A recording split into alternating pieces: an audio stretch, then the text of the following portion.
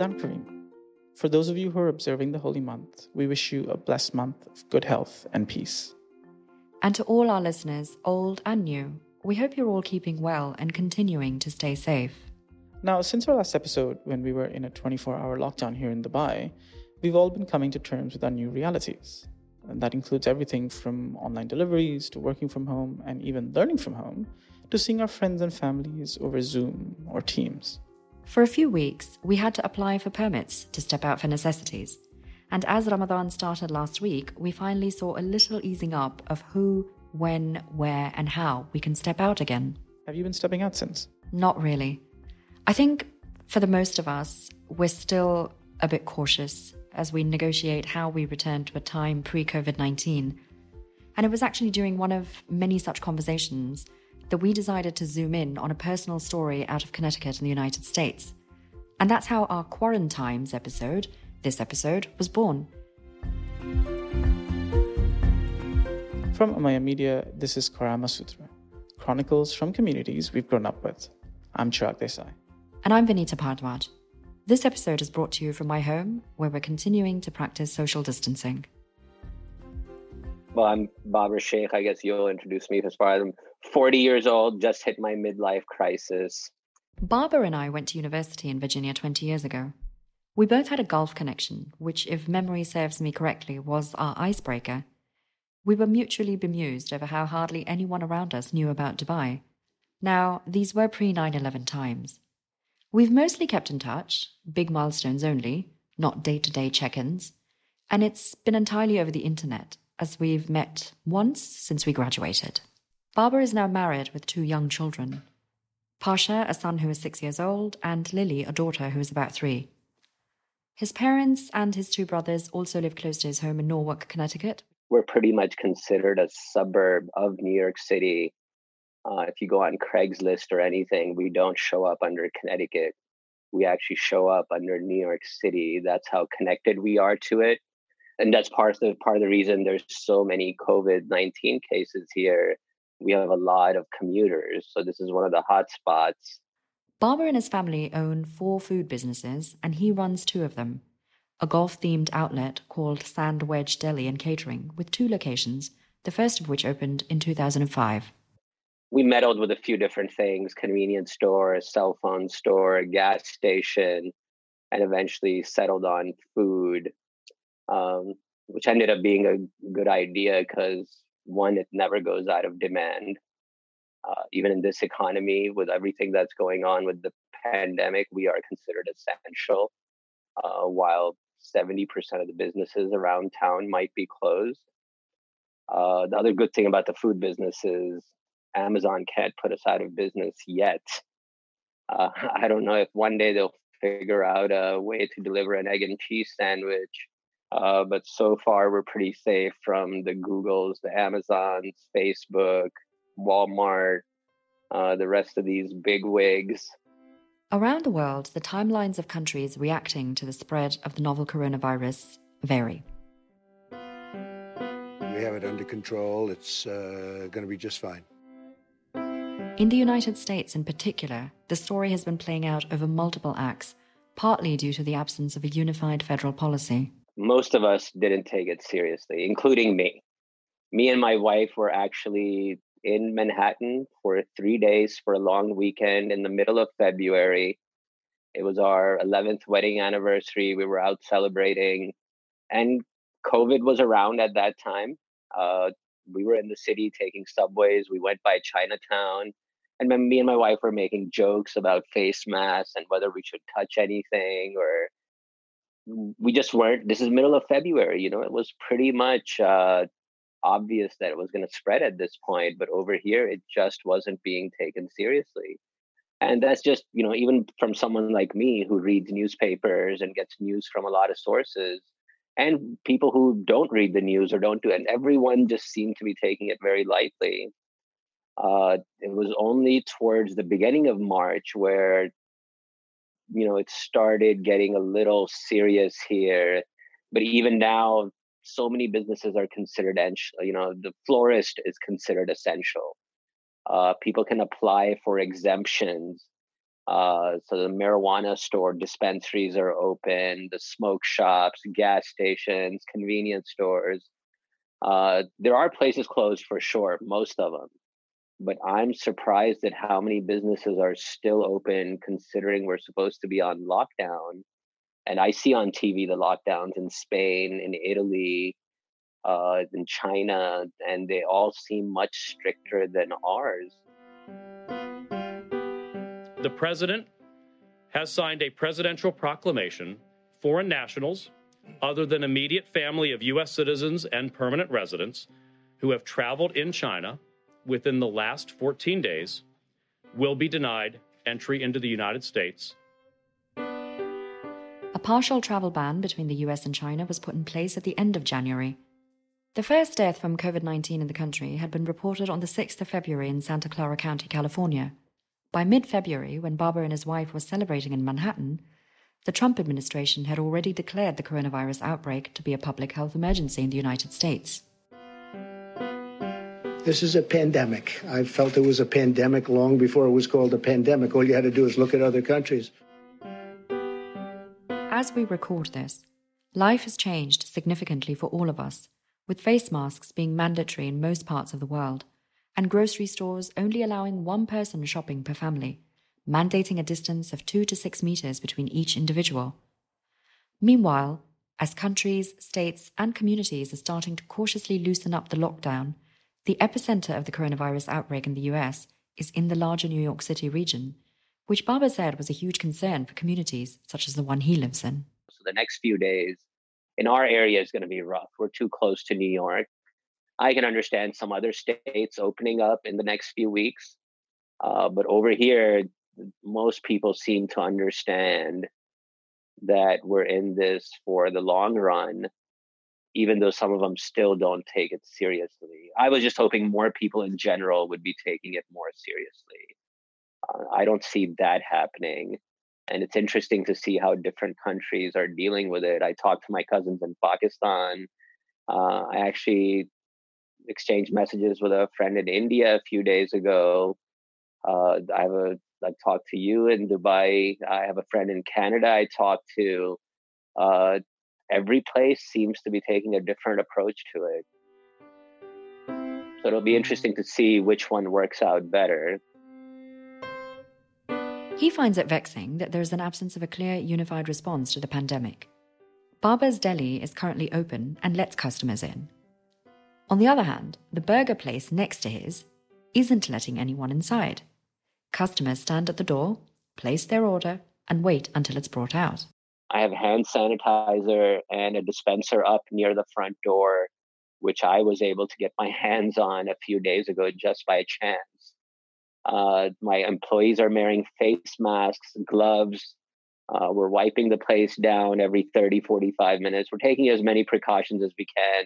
But there's many businesses, grocery stores, there's no hand sanitizer. There's no gloves being given out. Whatever you bring with yourself, you're on your own. Some businesses like Costco was wiping down carts before they were giving them out, but another location wasn't. Some more consistency would be nice. You know, it's not like either tell food businesses you can let people in or you can't.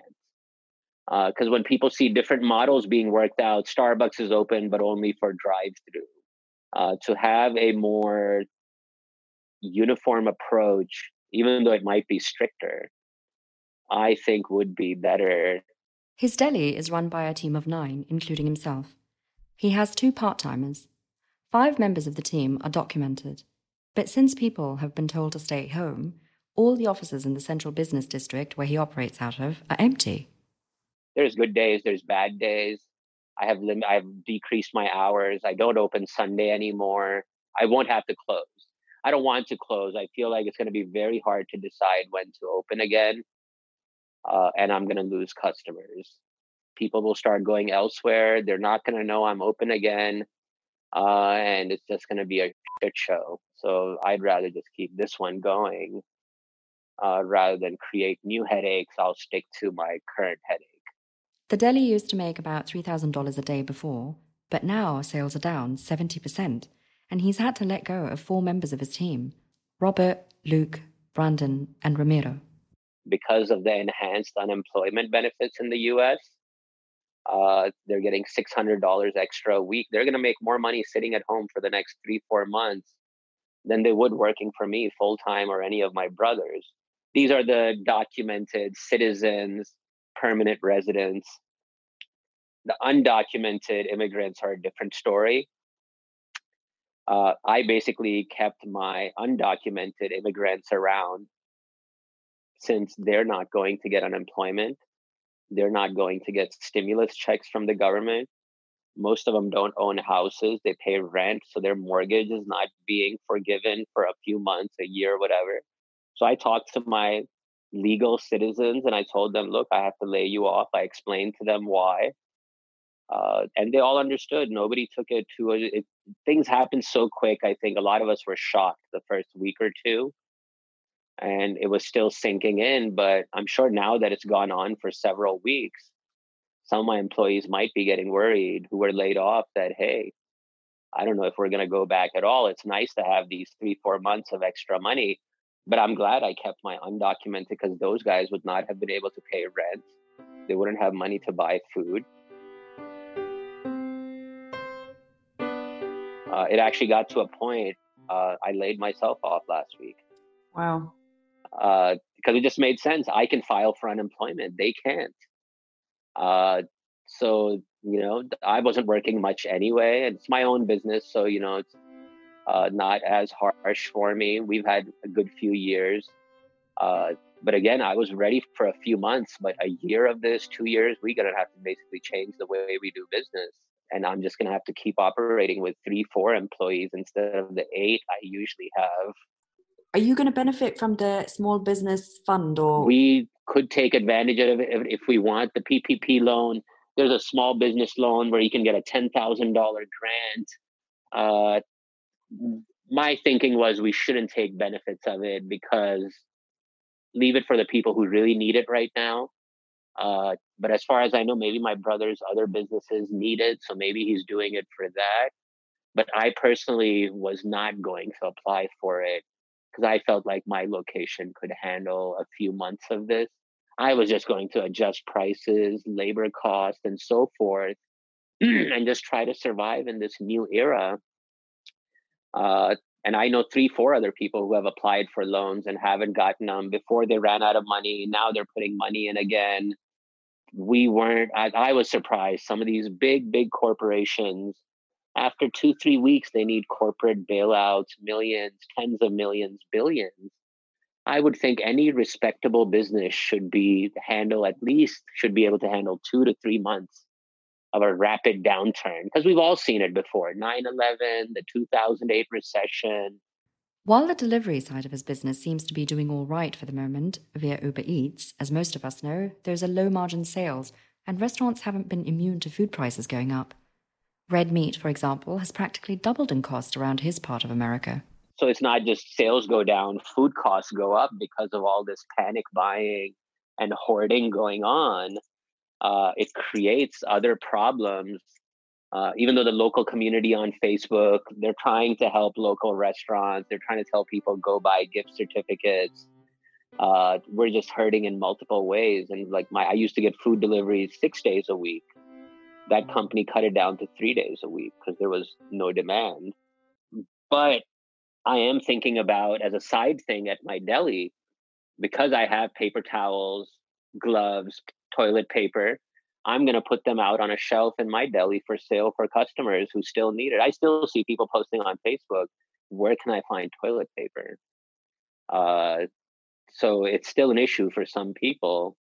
So I'm going to sell gallons of milk, probably a dozen eggs, whatever I can to get more sales, get some marketing on Facebook. People posted, they're like, hey, this place is selling toilet paper, gloves, and so forth.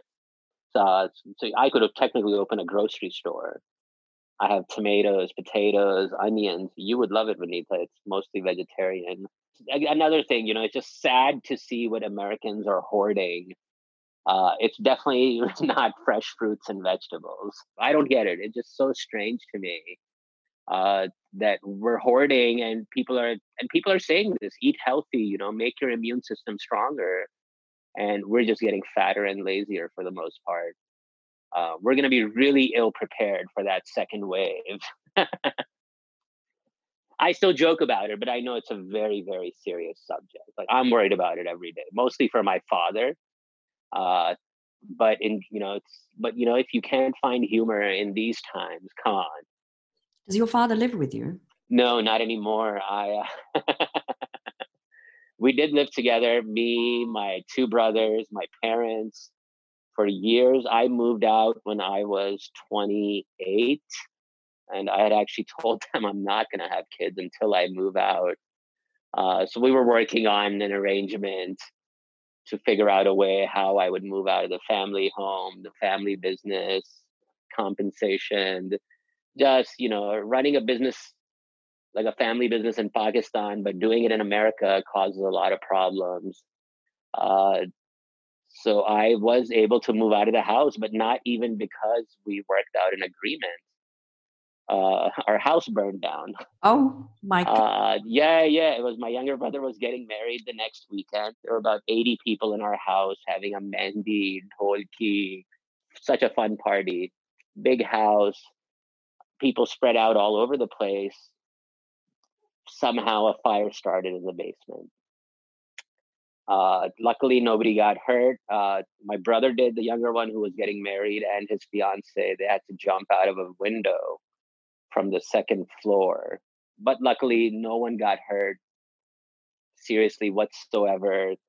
But the house was so badly burned that to put the fire out, they had to demolish part of the house. So that kind of became the catalyst for me and my wife to move out of the family home. So my parents lived by themselves for the past not even a year. And it just sucks that the timing was such that they're living alone, and now we're in a time where we have to isolate ourselves. Home alone right now is just not a good mix for, grandparents who are used to living with their kids, their grandkids for years and years. And now the kids haven't been able to go there for weeks and weeks. They haven't even seen them. When we come back, a little bit more about how Babar ended up in the United States, where his journey started out at boarding school in Pennsylvania, close to the family of a future American president.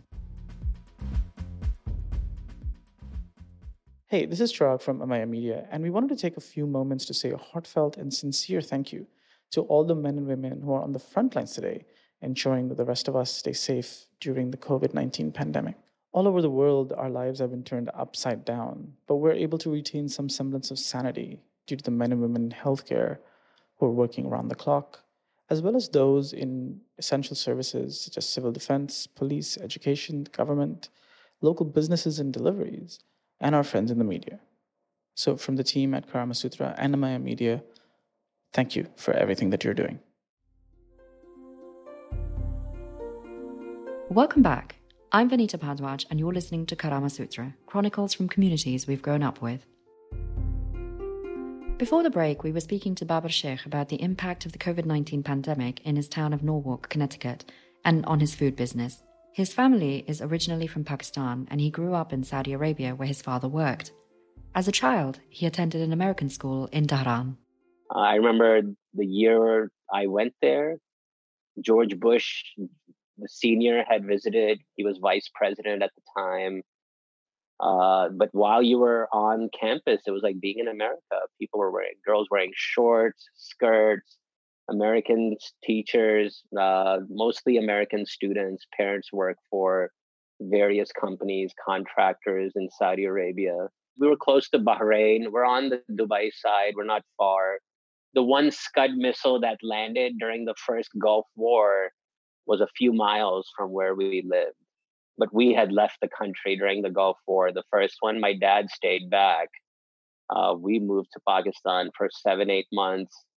I actually had to go to a Pakistani school there. That's when I realized how amazing my school in Saudi Arabia was. And it was a very, very awkward, but hopefully it only lasted a few months. Came back to Saudi Arabia in 5th grade, I believe it was, with a new appreciation for everything. His school only ran up to the 9th grade. Foreign students would either return to their homelands or go to the US to boarding school. As a result, Barber ended up at the Hill School in Pottstown, Pennsylvania in 1995. It was a private all-boys boarding school where the students went to school 6 days a week, Saturday was a half day, and they wore suits and ties to class every day. Surprisingly, my hall monitor, this is 2 senior students who helped the dorm parent, who's a teacher, overlook the hallway of 10 rooms, maybe 20, 21 kids. One of my hall monitors was Donald Trump Jr. What? I had no idea. I knew back then who Donald Trump was. Now I look back on it, I'm like, holy shit. But Donald Trump Jr. was my hall monitor. We used to chit chat. They used to harass me a little just because I was a foreigner, I was a junior or whatever. Some regular hazing that takes place. Never horrible, but it was fun. It was a great place. I loved that school. I was actually the last all boys class. They went co-ed the year after me. And while I was a senior, Eric Trump was in 9th grade. And I remember I used to pick on him sometimes, partially because that's what you get to do when you're a senior in these types of atmospheres. And partially because, his older brother used to pick on me. So I felt like I was getting a little bit of revenge in that sense. But my 10th grade year, career day, the speaker was Donald Trump. He showed up on campus with Ivanka Trump, all boys boarding school, so a bunch of boys following Ivanka around. But at an elite private all boys boarding school, he was telling us, you don't need to do well in school. I was a C student. Look at me now. You know how he is, the way he talks. But interesting times, huh? Did not see that connection coming. Incidentally, his long path to citizenship came through during the Trump presidency. He'd been in the States since 1995, graduating from James Madison University in Virginia in 2002. Now, for those of you who may not know, as a foreign student, once you graduate from a university in the United States, you have a limited amount of time to apply for a work permit, ultimately moving yourself to the H-1B status. That allows a foreign national to work in the United States in a job related to your degree for an extended period of time. The H-1B operates with a quota system, and there is a cap on the maximum number of new H-1B holders each year. I actually ran into some troubles there.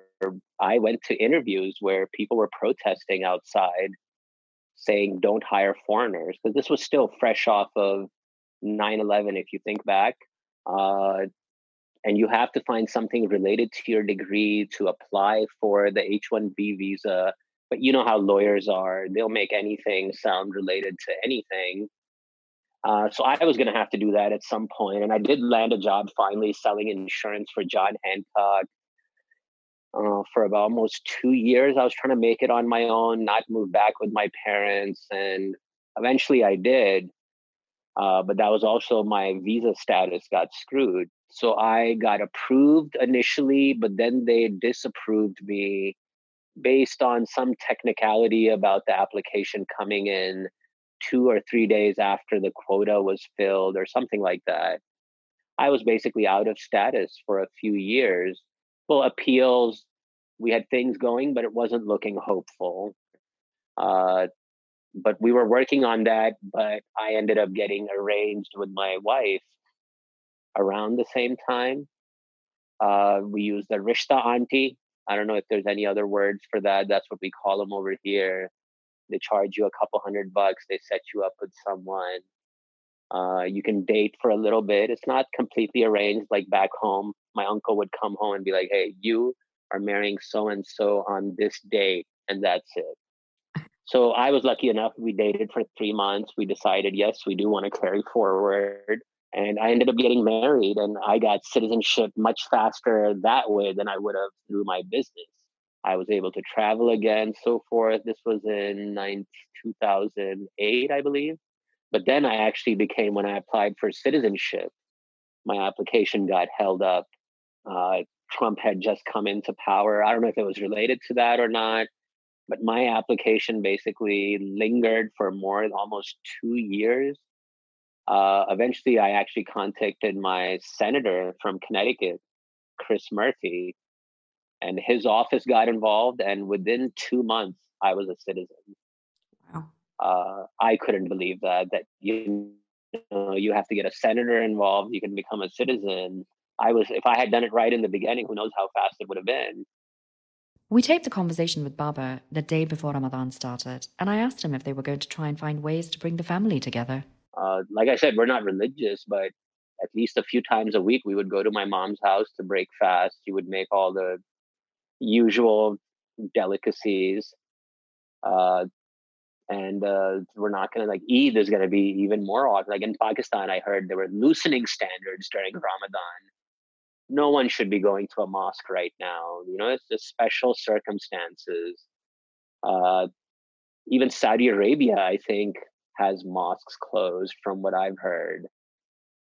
For all we know, this Ramadan and next Ramadan are going to be part of this pandemic.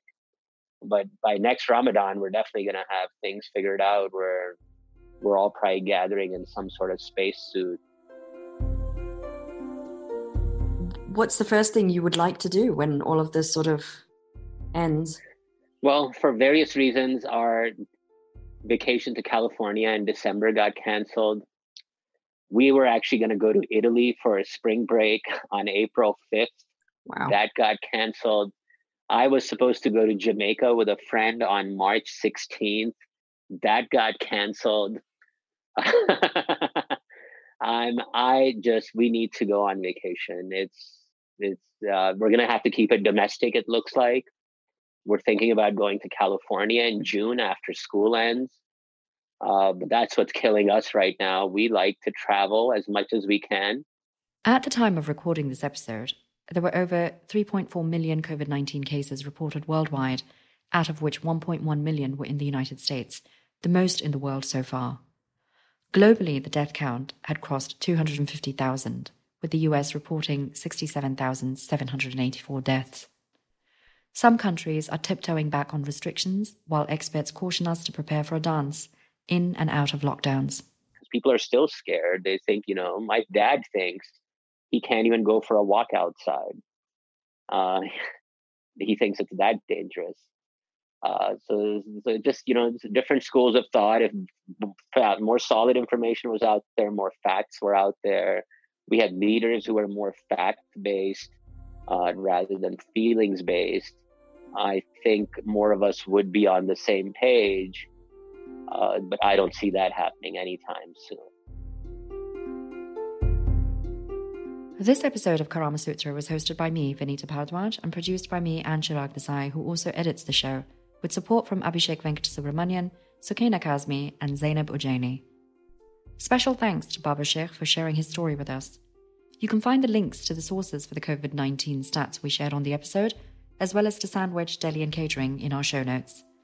As always, we'd love to hear your thoughts on this episode. You can connect with us on Instagram at karama.sutra. Karama Sutra is part of the MIM Media Network. You can listen to all of our episodes for free in your favorite podcast players. That's Apple Podcasts, Google Podcasts, Spotify, as well as in Gami and Deezer. We hope to be back for the 8th of June, but we may adapt our calendar depending on official directives in light of the precautions enforced due to the novel coronavirus. Until then, to all of you, we wish you good health. Stay safe.